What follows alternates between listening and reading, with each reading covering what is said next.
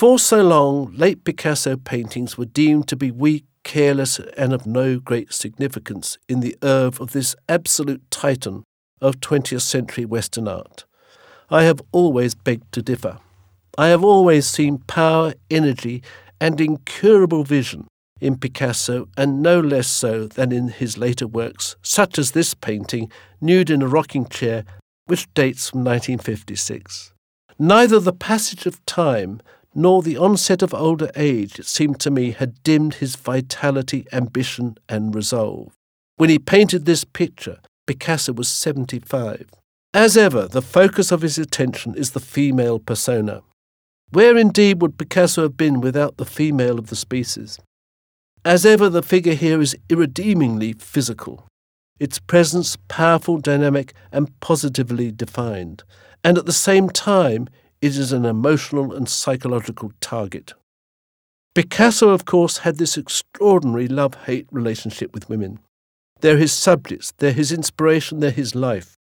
And here we have this strange woman with no face, and yet that head is strangely alert. The head, neck and breasts are outlined with simple and almost naive black lines. But there is urgency in those apparently spontaneous gestures. Then below that hacksaw mouth hints at a voracious aggression. This is Picasso having his usual full-on engagement with women and life. His output was enormous, and somehow you get that sense of activity, that relentless activity, and that sense of spontaneity in this painting. The bright and contrasting colours are similarly striking. So too the small blue palm in the upper left.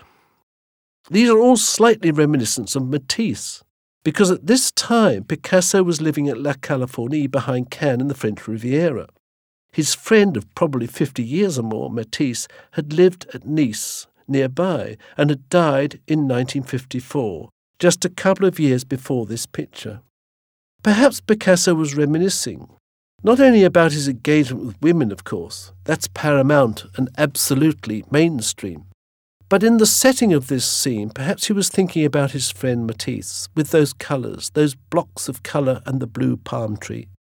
Maybe that's just a gentle reference to his erstwhile friend and colleague, Henri Matisse.